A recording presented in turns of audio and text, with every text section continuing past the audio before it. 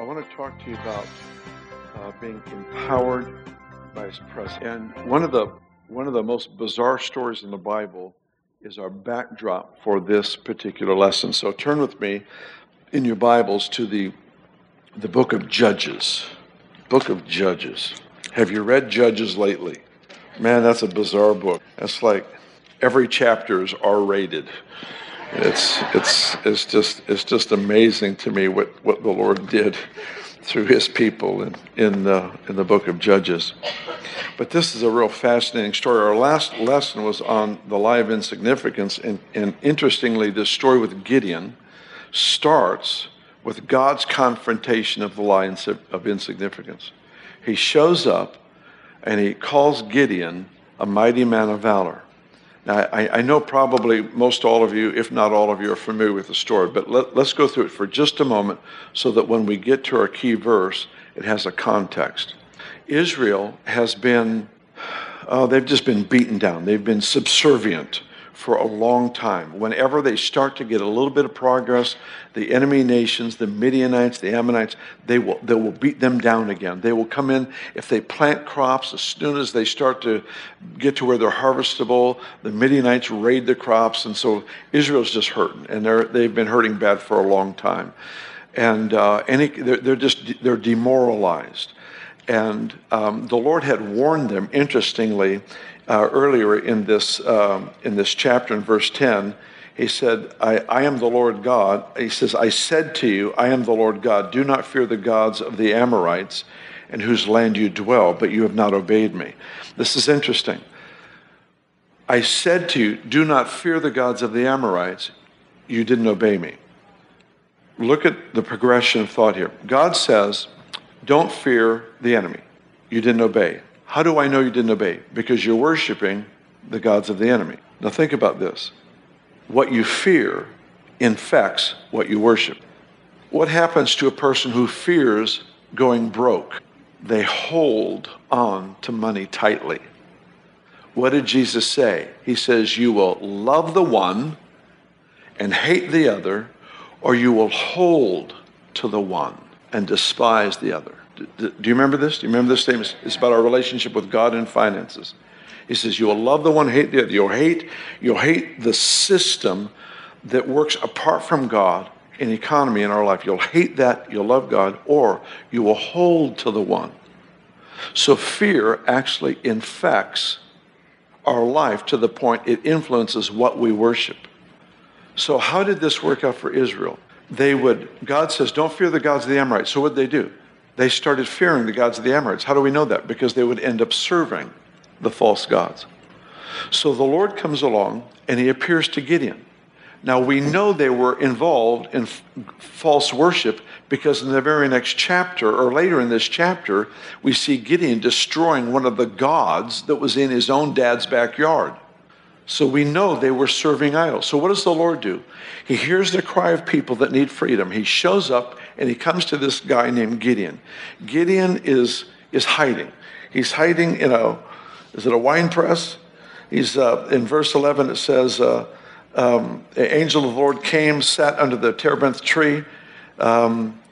His son Gideon threshed wheat in a wine press in order to hide it from the Midianites. Threshed wheat in a wine press. Wheat, bread of the word, in a wine press, new wine. You can't get the bread of the word out of new wine.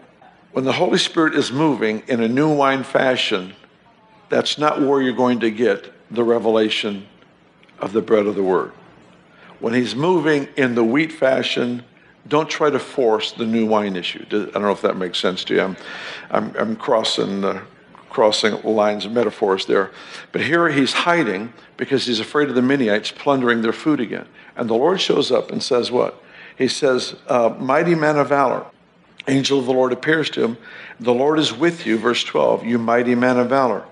Gideon said to him, O my Lord, if the Lord is with us, why has all this happened to us? And where are all the miracles which our fathers told us about? Now, I don't know if this seems funny to you. To me, this is hilarious. If an angel shows up to you, are you going to have a rebuttal? I mean, how do you have an angel showing up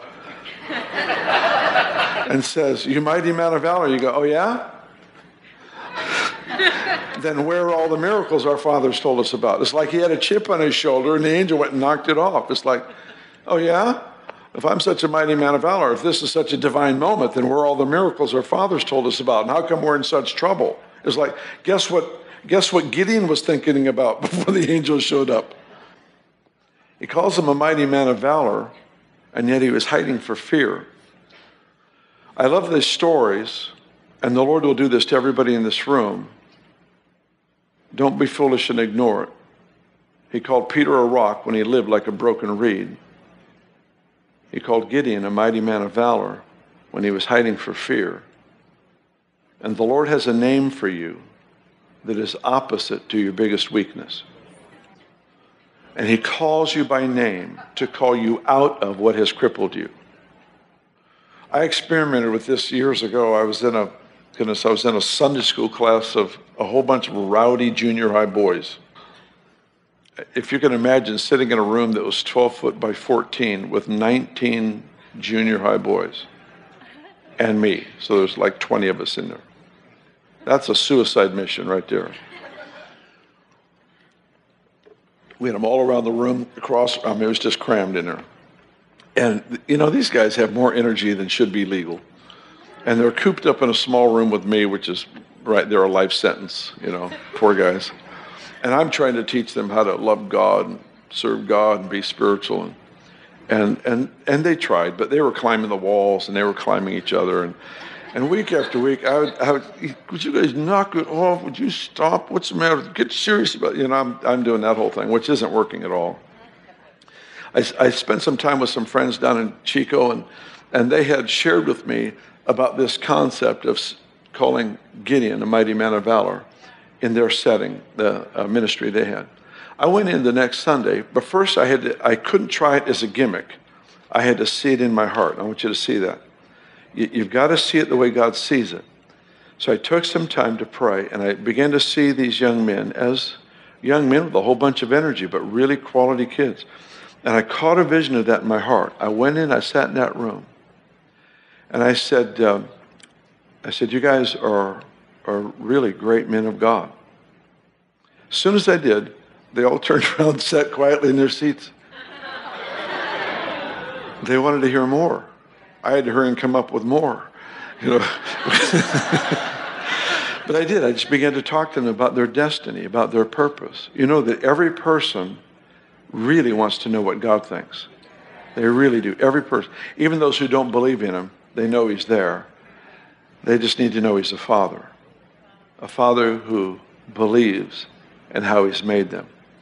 This bizarre story of Gideon gets more and more bizarre, but there's one verse that I want you to look at with me that is the only place in the Bible where I've been able to find this particular concept. It's in chapter 6, and it's verse 34.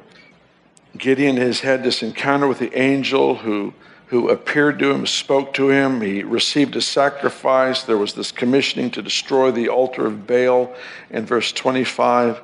His dad defends him in verse 31. And now we have verse 34. But the Spirit of the Lord, the Spirit of the Lord came upon Gideon, and he blew the trumpet, and the Bezerites gathered behind him. The Spirit of the Lord came upon Gideon. Say that with me. The Spirit of the Lord came upon Gideon. Say it again. The Spirit of the Lord came upon Gideon.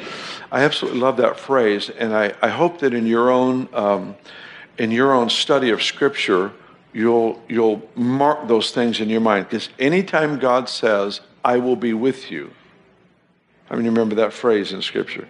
Anytime he says, "I will be with you," it is because he just gave them an impossible assignment. It was never just oh, by the way, you and I will hang out. It was never that. It was always that I got good news and I got bad news. Here's what's impossible, that's your job, and by the way, I'll be with you.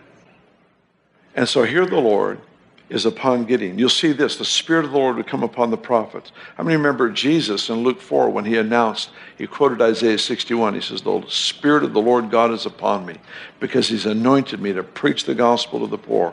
And he goes on through this assignment of recovery, sight to the blind, and all these things. So here's this profound statement. The Spirit of the Lord came upon Gideon. But the little study notes in this Spirit-Filled Life Bible that I have, they actually found something in the original language that doesn't appear in this phrase. It actually doesn't say the Spirit of the Lord came upon Gideon. What it actually says is the Spirit of the Lord clothed himself with Gideon.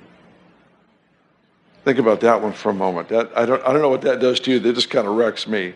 The Spirit of the Lord clothed himself with Gideon. Is that not a clearer picture of what it means when the Bible says the Holy Spirit comes to live inside of us and has made our body his temple?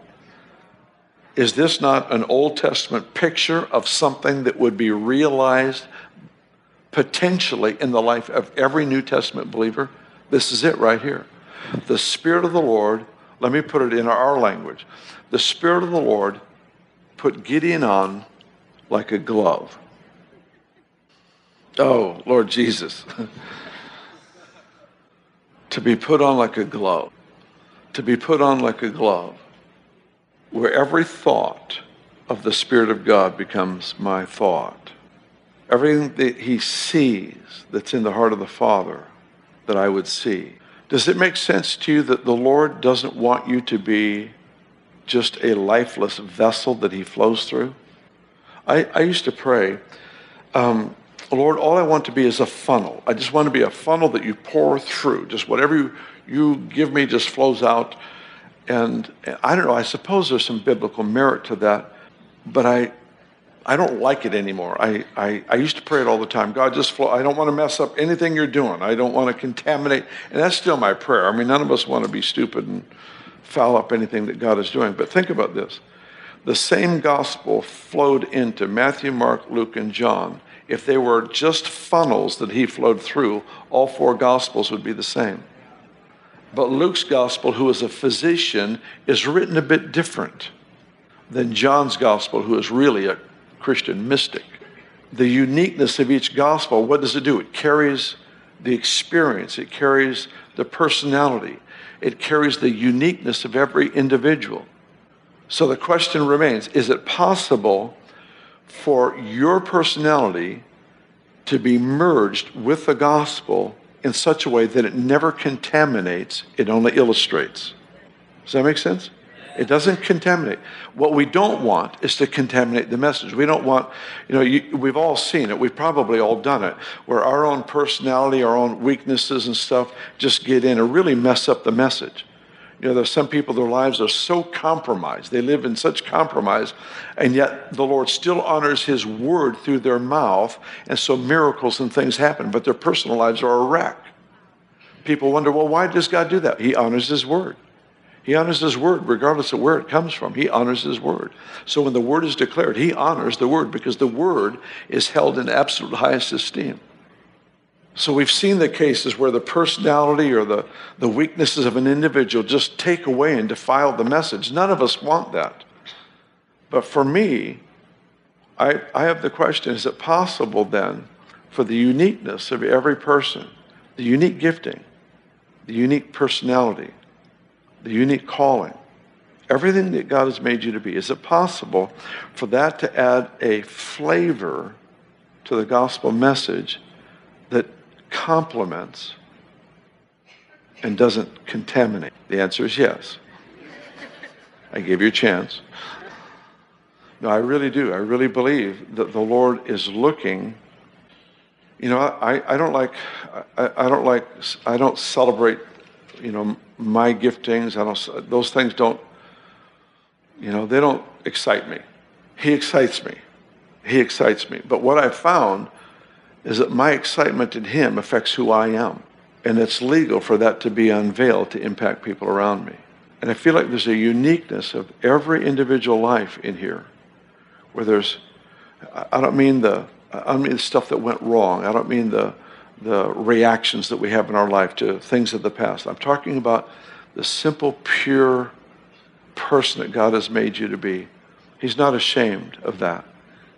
He's not ashamed of that. I was reading this last week out of Hebrews 11 for Abraham. Abraham went through such a refinement. I mean, he remained Abraham. God didn't wipe him out and then, and then demonstrate himself through this lifeless body. He preserved the uniqueness of Abraham. And he makes this statement in Hebrews 11. He says, and God was not ashamed to be called his God.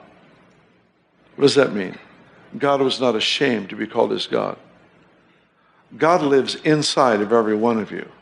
But for some who in the secret place develop unique friendship, trust, explore the adventure of walking with God, he doesn't mind showing himself outside of you that he's connected.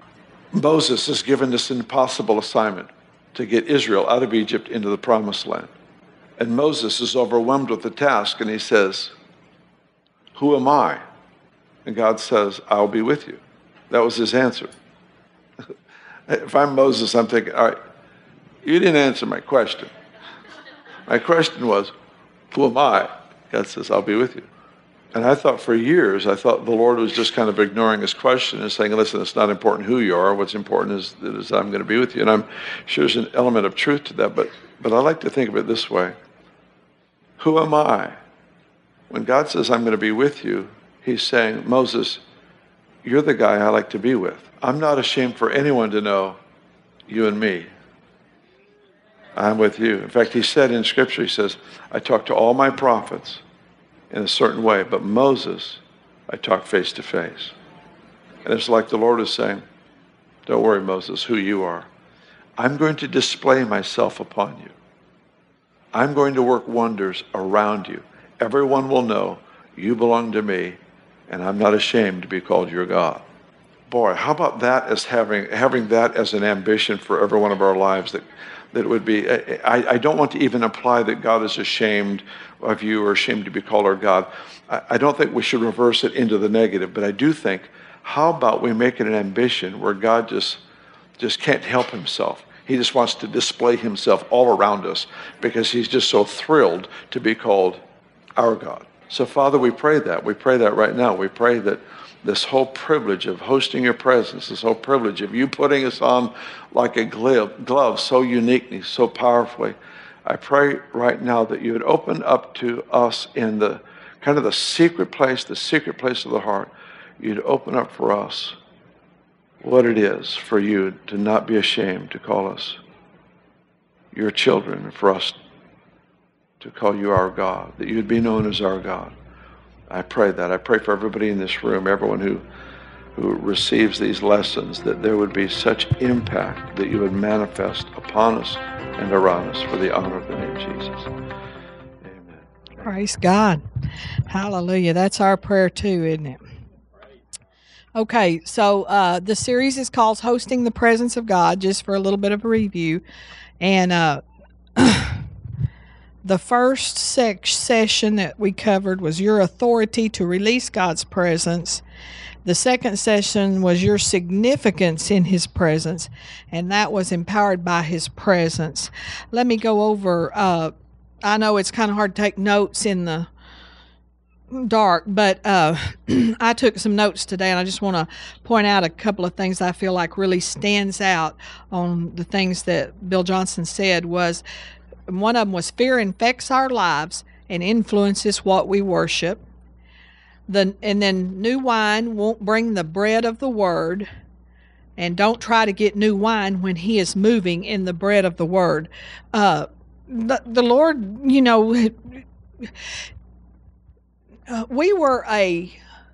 always said we're a word church. For years we said we're a word church.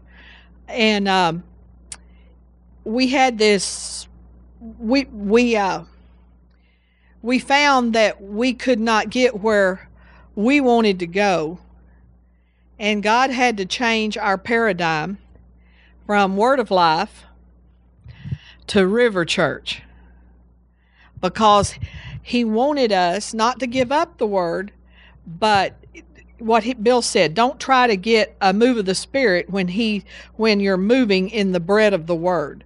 If you have just a teaching and you're just teaching and that's all you're focused on is teaching, then you're going to wonder why you don't get much, people are not going to be dancing in the aisles, and they're going to be learning, and we're going to be and boy, we wouldn't trade anything for the strong foundation that we have, because I tell you what, me and pastors see it all the time. People who are filled with the Spirit, they love the move of the Spirit, they want to preach, pray, and prophesy, but they don't have that strength that comes from sitting under the Word for years and years and years. And literally for us, it was from 1980 till, but we began to have this overwhelming hunger. God, we got to have a move of the Spirit. Well, God had to change us, all of us, how we saw ourselves. And so now, instead of seeing us just as boy, I am a word person. We used to sing a song, something about the Word is all I need. I don't need nothing else but the Word. Do y'all remember that song? I can't even remember what it was but hallelujah. But the Word is enough. Hallelujah. But the Word isn't enough. That song really wasn't true. We got to have if the Holy Ghost doesn't come on the Word, hallelujah. So God changed our paradigm. He changed our name. He wants us to see ourselves as a river. Hallelujah. He wants us to see ourselves, flowing out into this community. And it's working. It's working. Our paradigm's changing. Amen. And we are different than we were. I don't even feel like the same person that left 14585 Highway 82 West in Coker, Alabama. I'm not even the same as I was over there. Hallelujah. So new wine won't bring the bread of the Word. And that's true. I've seen churches where the whole focus was, if you're just running the aisles all the time, that's all you ever do, and praising God, and we love to praise God, but that's all that happens. It's a constant just Holy Ghost. You're going to have some people that are kind of weak because you got to have the Word also. So we're fighting for that balance. Hallelujah. God's name for you is opposite of your biggest weakness. So you ought to think about yourself, and I'll think about myself. We ought to think about ourselves and say, I wonder because you know your weakness better than anybody. Maybe not, but God's name for you is opposite of that. Hallelujah. Every person really wants to know what God thinks. So that's an opportunity for us as we go out into Tuscaloosa County. You think they really want to hear what God thinks of them. That would be a good opening thing. The Lord told me He thinks you're beautiful.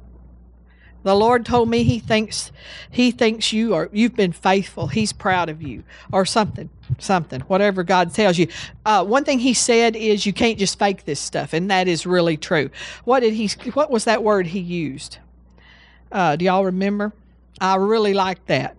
It has to be genuine, in other words. You have to look in your heart and find it. You can't just say, I think I'll try that. Okay, Pastor Billings, some other church in town can't just say, well, Pastor Billings got his building paid off. And they said they did this, or they said they did that, and I think I'll try it. That's not how it works. It's got to be in the heart, doesn't it? There's got to be a heart move. Anytime God says, I will be with you, it's because He just gave you an impossible assignment.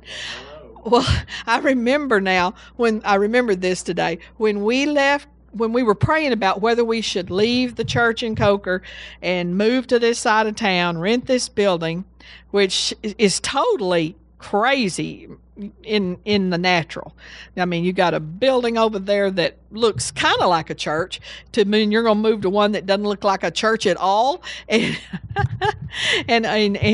so it looks crazy. But I remember the Lord, pastor's praying, and he said, well, the Lord told me that He would be Jehovah Jireh. We could go ahead, I'll be Jehovah Jireh.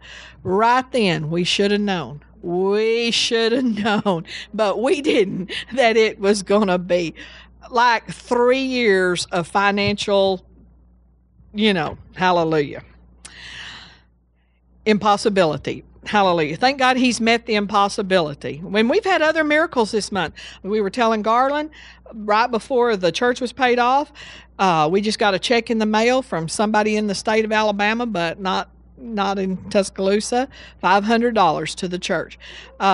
This week, some people in Texas called and said, well, my mom got an oil check and she said she's just going to send it to y'all. It's $500. And so, hallelujah. Yeah, normally this oil check is less than 100, and for some reason she got a $500 one. She doesn't really know why, but anyway, she's sending it to River Church. So praise God, hallelujah. The river's flowing. The personality and weakness of the messenger can defile the message or take away from it. We don't want that to happen. Okay, so we're going to cover 2 points tonight, because there's 5 points that in the workbook that follows every video. And the first point tonight is we are empowered to release greater glory. We are empowered to release greater glory. And we want you to turn to Haggai. If I can find it, somebody may have to come up here and find it for me. Hallelujah. Where in the world is Haggai? I know I've been there before one time. Zephaniah, Haggai, if that helps. Haggai 2 and verse 9. I really like this scripture.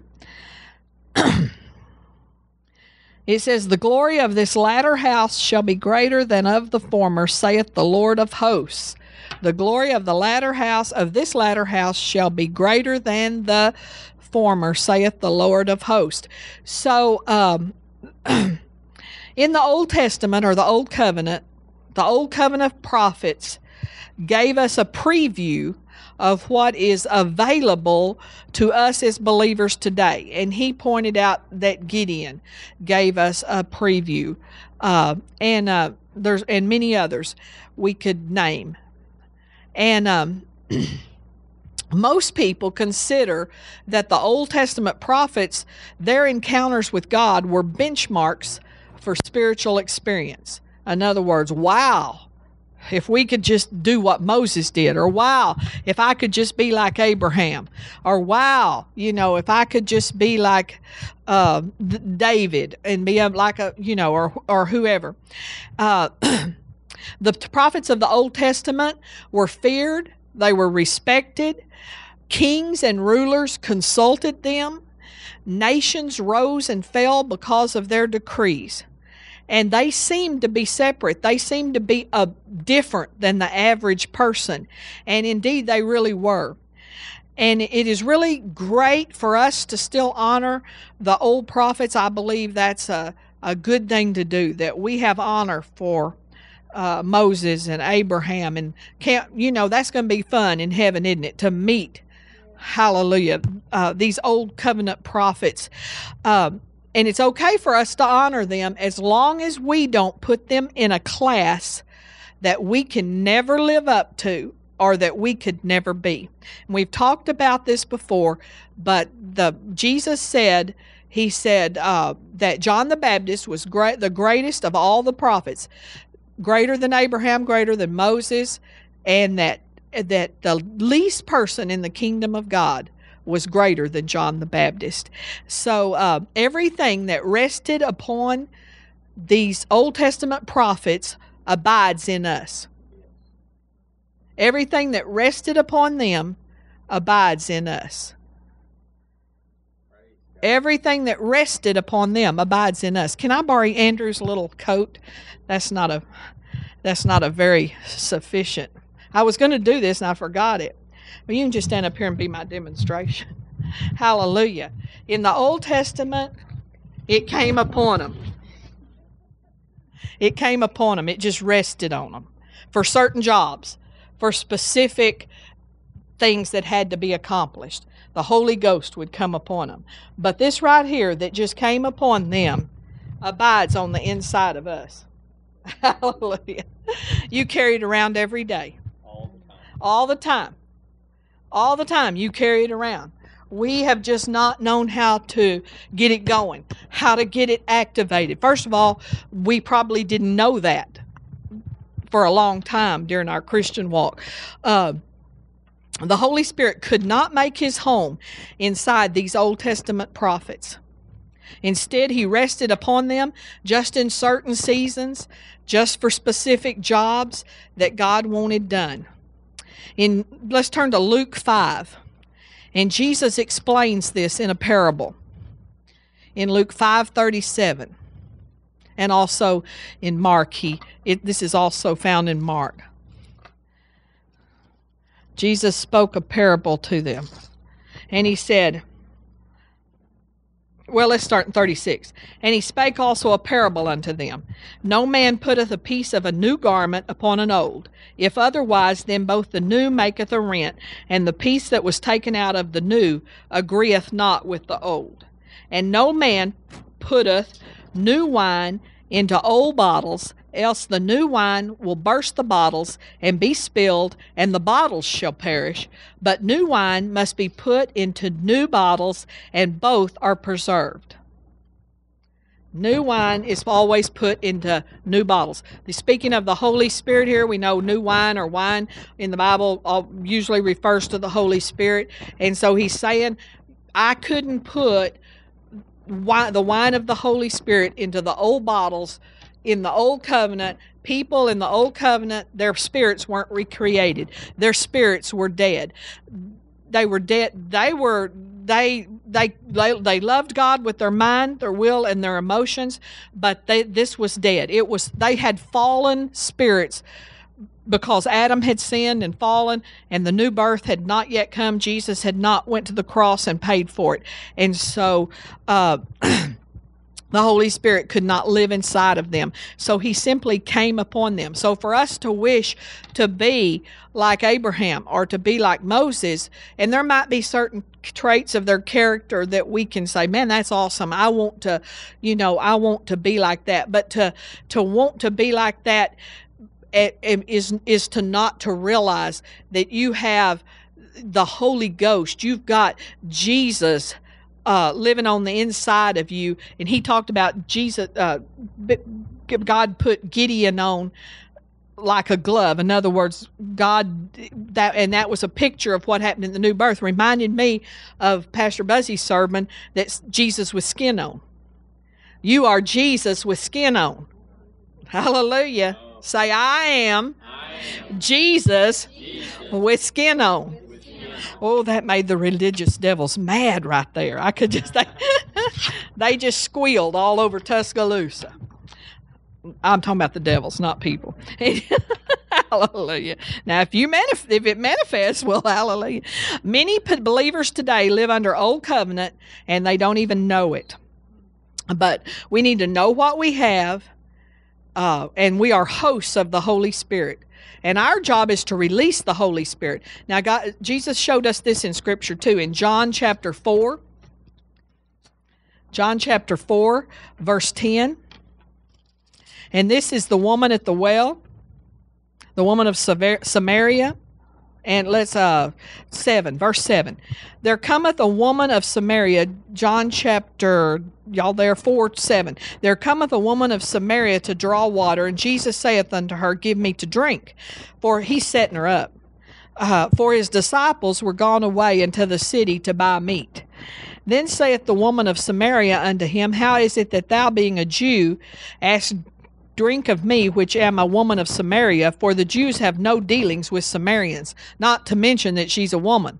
I mean, but Jews don't like Samaritans. Jesus answered and said unto her, If thou knewest the gift of God, and who it is that saith to thee, Give me to drink, thou wouldest have asked of him, and he would have given thee living water. And the woman saith unto him, Sir, thou hast nothing to draw with, and the well is deep. From whence thou hast thou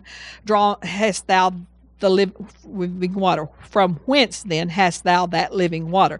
Art thou greater than our father Jacob, which gave us the well, and drank thereof himself, and his children, and his cattle? And Jesus answered and said unto her, Whosoever drinketh of this water shall thirst again, but whosoever drinketh of the water that I shall give him shall never thirst, but the water that I shall give him shall be in him a well of water springing up into everlasting life. Okay, here is the Jesus dwelling on the inside of you. He said, I'm going to give you living water. It's going to be on the inside of you. This scripture is the Holy Spirit inside of you, for for everlasting life, so that you never thirst again. This is for you. If we go over to John 7:38, let's start in verse 37. In the last day, that great day of the feast, Jesus stood and cried, saying, If any man thirst, let him come unto me and drink. He that believeth on me, as the scripture hath said, out of his belly shall flow rivers of living water. But this spake he of the Spirit, which they that believe on him should receive. For the Holy Ghost was not yet given, because that Jesus was not yet glorified. Now, in John 4:10, the woman, I'm going to give you living water that you'll never thirst, and it's going to be unto you unto everlasting life. But in John 7:38, I'm going to baptize you in the Holy Ghost, and out of you is going to flow a river of living water. That's not for you. That's for them, the people out there. That's for everybody but you. You're supposed to be flowing out a river of living water all the time. We all are. Hallelujah. And I think that a lot of times only the reason we haven't is because we didn't know we were supposed to. We didn't know it. I mean, you know, we're all just getting more revelation on this, I guess what I'm saying. Old covenant prophets handled the anointing better than we do sometimes. Even though they didn't have what we have, the anointing came and went on them. You got it all day, every day, all night, every night. It's the anointing that abides. 1 John says it's the anointing that abides. Jesus said, I'll never leave you, nor will I ever forsake you. It'll never go away. Hallelujah. He put it in you, then he sealed you. Hallelujah. So it's in your spirit. Your soul may act horrible, but it's in your spirit. Hallelujah. And it's our job, though, to get control of our soul. It's our job to get control of our flesh. Hallelujah. It's our job to take the Spirit of God. Don't tell me we can't do it, because we can if we've got God inside of us. Hallelujah. And so, but they handled the anointing better than we did. When the Spirit came upon them, they moved, they spoke, they obeyed, they pursued, they performed the miraculous, they healed the sick, they raised the dead. Hallelujah. So we just need to get moving. Just get moving, get into action, start taking a risk. Hallelujah. Start, you look like you wouldn't receive it. What difference does that make? Sometimes the people that look the worst out there, they just look bad. I've looked at people before and kind of recognized this, and I just say, Pastor, they're in pain. You can see the pain. They have physical pain. You can see it in their eyes. Some people, they're all, you get in pain, you'll just draw up, and you may look mean, but hallelujah, so it don't matter what they look like. Hallelujah. We're to flow everywhere we go. And just get bolder and bolder and bolder.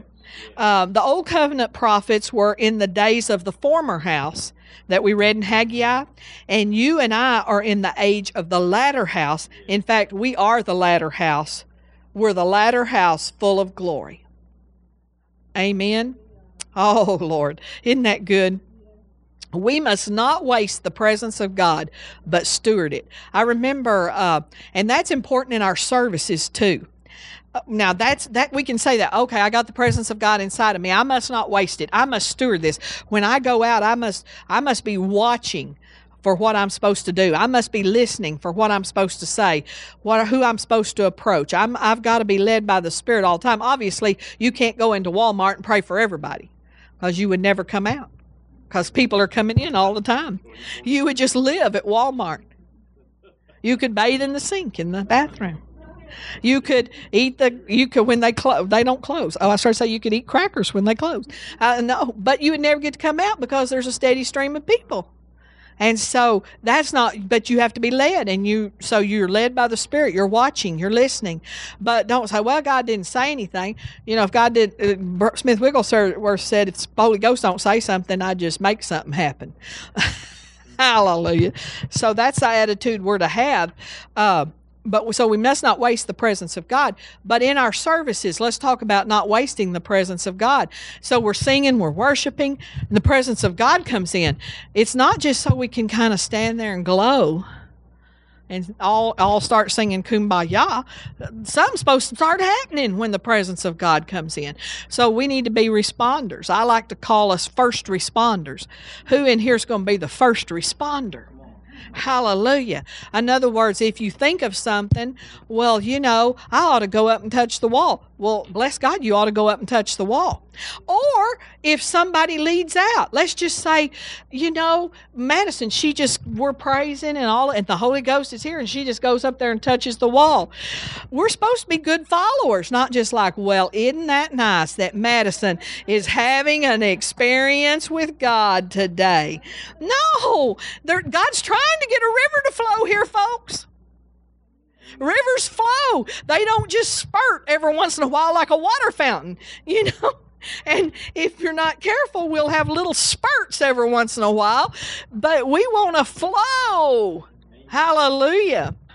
If the Holy Ghost, I don't mean this in any derogatory way, but if we there should be services where pastor doesn't get to preach.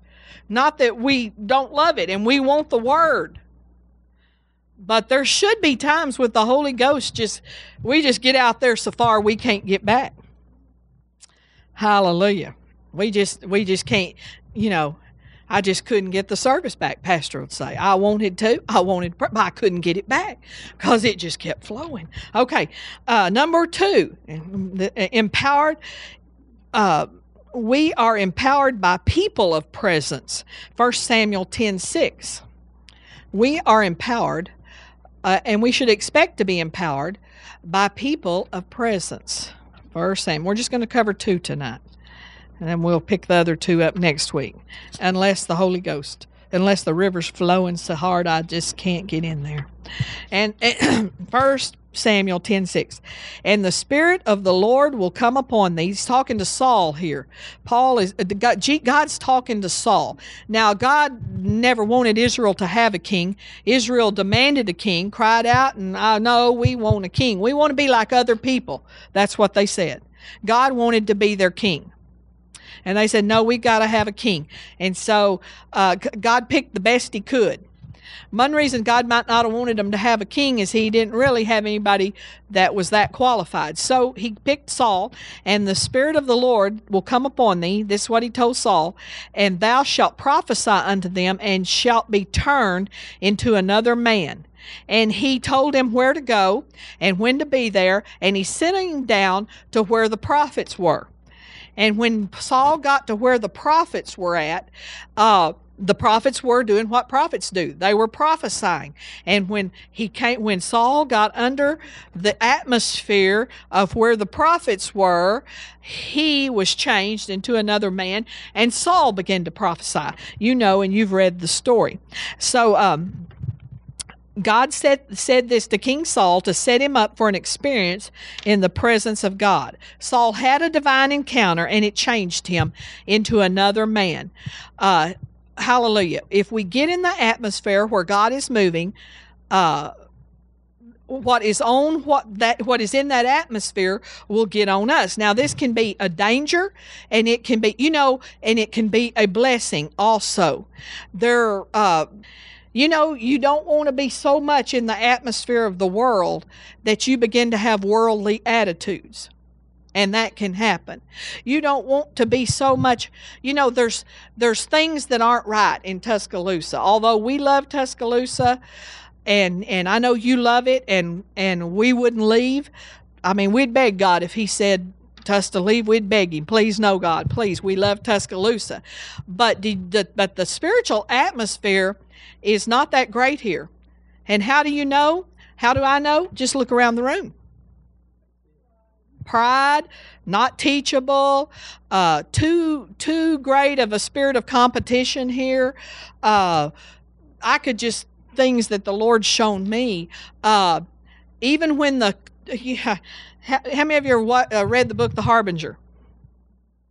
1, 2, 3. How many of you listen to anything on The Harbingers? Well, I'm inviting you to my house Monday night. Anybody that wants to come, we're going to show the Harbinger video at our house.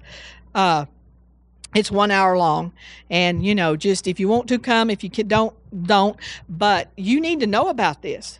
You need to know about this. This is too detailed to skip, to not know these things. So if you can't come to our house, at least listen to something. It's all over YouTube. Jonathan Cahn, get the book, read the book. But there's 9 harbingers, and so he goes through these. And one of the harbingers, I'll just give this clue, was Isaiah 9 in verse 10. And when this harbinger, this warning came to America, 9/11 was a warning. And when the warning came to America, America was defiant. America was defiant. And I'm not talking about me and you. We weren't defiant, but I'm talking about America, for the most part, were defiant. And one of the things they did is what Isaiah 9:10 did, what Israel did is they said they didn't turn to God. America has not turned to God. They've continued on a pathway of sin and everything. And so and they said, we will rebuild. Now, you're going to think this is strange because I've been listening to this for a while. I read the book 2 years ago. I've been, it's been in my thinking somewhat, but here lately with September and a lot of the things that are happening in September, the blood moons, the Shemitah year, the Jews said that today, because last night ended the Jewish New Year, and today, what they say, according to their Jewish calendar, is yesterday was the 6,000th day since Adam. And that we are entered into the Messianic reign. They are expecting their Messiah to come. They say, we're in the time our Messiah is coming. And he is. He is. They're right. Hallelujah. He's coming to them for the first time. He's coming to us for the second time. Hallelujah. He is coming. But it is just phenomenally amazing. I wrote down in my book all the things that are happening in September, and it's just amazing. But there is such defiance against God in this nation that it's just, Madonna's going to have a concert at Madison Square Garden, and she's the epitome of Satanism. And her new concert is named Degradation of the Bride and Degradation of the Bride and the Fallen Angels. And like 4 days after Madonna, kind of the false virgin type thing. 4 days later, the Pope's coming to Madison Square Garden, and they kind of worship. I mean, this is just, it is so amazing. And the time frames, only God could put things. I'm not saying he put that together, but only God could, to where the timeline lines up. So you need to know this. I want you to be informed. We need to be an informed church. And so anyway, where am I? I am telling you about, okay, so I'm praying, and the Lord says, well, I feel like the Lord's saying, well, what did Tuscaloosa do in 2011 after the tornado? And I thought, we will rebuild. It will be better. And as far as I know, there wasn't a lot of turning to God. Now, there were some people that accused God that this is, God did this and all that. But, there's something, something wasn't, there was some lack of protection in some way or another for that to be able to get through. And of course, we've set our heart, and we're not defined. I'm not saying that this church is defined in any way. I'm talking about the overall atmosphere of this county. And so, praise God. Hallelujah. We got to be careful that their attitudes and what they are and how they just don't permeate us. And I was quickened again to just say, I got to guard against this, because it's real easy to fall into this thing that doesn't actually glorify God. I know it's just roasting in here. Hallelujah. Praise God. Thank you, Lord. Even the cold are hot. There's no air. It's not so hot as there's just nothing to breathe. Hallelujah. Okay. So we need to be getting in the presence of someone that God is resting upon. And when God is resting upon a person, it should create a hunger in us. And if it's not, and that can happen by watching even something on YouTube, but we went to see David Hogan because we wanted whatever's on him to get on us. And we've been to see other people down through the years. Hallelujah. And one thing we need not to do when it comes to people who are that obviously have the presence of God on them is not to look at people's imperfections. Sometimes instead of getting what people have, we look at their imperfections or their weaknesses. I know that happens to me. If a minister's ministering and maybe he's just flowing with God, and he's just calling out gifts, and he's just doing all this. And then he says, well, I watched certain show the other night. It's just like, that'll just shut me down. It's like, what in God's green earth is a man of God or a Christian doing watching that show? And, it might even happen to you where we're concerned, because we might watch something that you think is just, I know, because sometimes we get to thinking, one thing is sometimes people do have weaknesses. They do have faults. They are watching things that they shouldn't, and God hasn't dealt with them. But, on the other hand, sometimes it's just that we can be like, well, you're a man of God. You should never even, you shouldn't even turn your TV on. You shouldn't have a TV. And you should be fasting and praying and laying in the floor and pounding the floor all the time. And we think that about ministers. And don't look at me like that, because I know we do.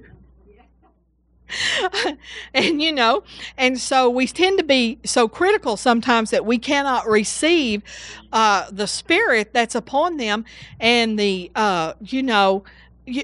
good things that are happening through them. And we don't need to be that way. We need to let God take care of all those little details and not let their weakness, their fact that they're human, sabotage us from receiving what is on them, what is in them. We don't need to be focused on flaws. Hallelujah. Men of God and women of God, their failures always become loud, clear, and public if they have a fall. You know that. And this has happened to the old timers. We have a lot of men and women of God who had tremendous miracle ministries, and then they fell to a flaw, and it's like, well, I'm throwing all those books out. I wouldn't listen to anything by William Branham while he had a fall. Well, let me say, first of all, that a lot of the things that people say about him today, they aren't even true. There's an enemy out there that has cooked up a bunch of lives, and they're published all the time on the internet and everything. But when people get exhausted, they get tired, sometimes they do crazy, weird things. And we don't need to. Bill Johnson always teaches that we honor those people for what they did for God, and doesn't matter how it ended for them.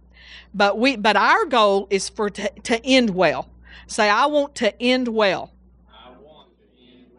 Amen. In other words, that is the goal. And obviously, we're proud of the men and women of God who ended well. But there's a lot that had tremendous miracle gifts. I know that there was a guy during the 40s that, later than that, 60s, 70s. I think his first name was Lonnie. I can't remember his last name, but it doesn't matter. But anyway, he had a tremendous miracle ministry, just scary miracles out there so far. And somehow he got over in homosexuality, and he didn't end well. He did not end well. But hallelujah, praise God for what he did do. And that's how the attitude that we're to have. Praise God for the gift that was in William Branham and Jack Coe. And you've heard stories about, I don't know who all they are, but I really don't. I put it aside. I read 7 books, Pastor did too, about William Branham that would make you want to circle the earth 3 times and then jump up and down. I mean, because the miracles in his life. And he was such an humble man. But, I don't know. Only God knows how it really ended, because I don't think we know. So finish well, and finishing well boils down to character. Gifts are free, but maturity is expensive. And the maturity you gain in God will be expensive. And God's been proven character. One of the things he's been doing in Tuscaloosa County is proving character. Another thing he brought us, Bill Johnson says he brought Gideon's army. He brought them down. Go. He brought them to the point of strength. Because a lot of people doesn't usually mean strength. It means weakness, lots of weakness, weak character, lots of stuff. And so God brought us to a point of strength until we can, and now that we're at this place and we're here, and now it's time for the river to flow. The time is now. I will tell you the time and now. We need to have both gifts and fruit. And this is in our personal lives. It's not enough just to be, I get words of knowledge. That's not enough. Where's your fruit? Where's the love, the joy, the peace? Hallelujah. And we all have to work at fruit. Gifts are free, but you work at fruit, don't you? You got to repent. Hallelujah. And every once in a while I have to repent. Something's wrong with you. I tell you what, you're just not noticing. If you're not saying that's not good fruit every day, and I need to change something about that attitude, that way I'm handling that. Hallelujah. We need both the Holy Spirit and the Word of God. We need character as great as the power we carry. Hallelujah. That's what gets ministers in trouble. If the character is not as great as the power, it will get you and ministers in trouble. Hallelujah. The ministers that I know that have gone out and done something crazy like commit adultery or find their soulmate, which makes you want to barf when somebody says, I found my soulmate. Hallelujah. That's just the problem. It was your soul. It wasn't your spirit. Hallelujah. That's the biggest problem right there. Usually the thing that's happened is they've gotten too busy to be with God. Every time I've ever seen it, it's like they're just churching, and I got to be here, and I got to go to this committee, and they're not doing what's her name? Miss Heidi said, low and slow. So that's our goals, is stay humble, go low and slow. Hallelujah. Spend time with God. Boy, it's hard to go out and commit adultery when you've spent time with God that morning. It's really hard to spend time with God one morning and then go to music practice that night and say, my soulmate was there. It just won't happen. It just won't happen. It happens when we're away from God. When we're not, and then, you're away from God, you hadn't prayed in 2 weeks, and, all that, and then some ugly, doesn't even have to be cute. I mean, if you are, lots of people are just needy. I'm so needy, I do. But it's like, It's like, then they'll go have an affair with somebody ugly as an old mud fence. And it's like, I can't even believe you can do that. Hallelujah. Because you hadn't been with God. You've been too busy. Christians that, you can't, praise God. Praise God. And be where you're supposed to be. Be in church. Be where you're supposed to be. David got in trouble when he wasn't where he was supposed to be. Isn't that right? Wasn't where he says at the time when kings go out to war, he's laying on the rooftop looking over at eating grapes and looking at somebody taking a bath. Hallelujah. Y'all be where you're supposed to be. Don't be where you're not supposed to be.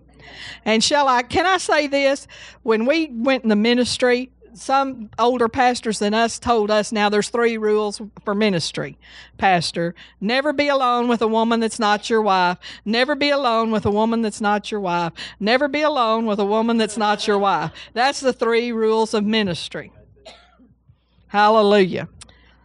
And it's good. Women, don't be alone with a man that's not your husband. Hallelujah. I don't care if he's your bodyguard. Hallelujah. Well, okay, we're going to quit. So, praise God. Anybody need prayer tonight? Anybody say, I got to have prayer. I can't go home. I can't wait till Sunday. Is there anything else? Oh, yeah, Pastor, I'm sorry. Is there anything else we're supposed to do? Yeah, there's something we're supposed to do.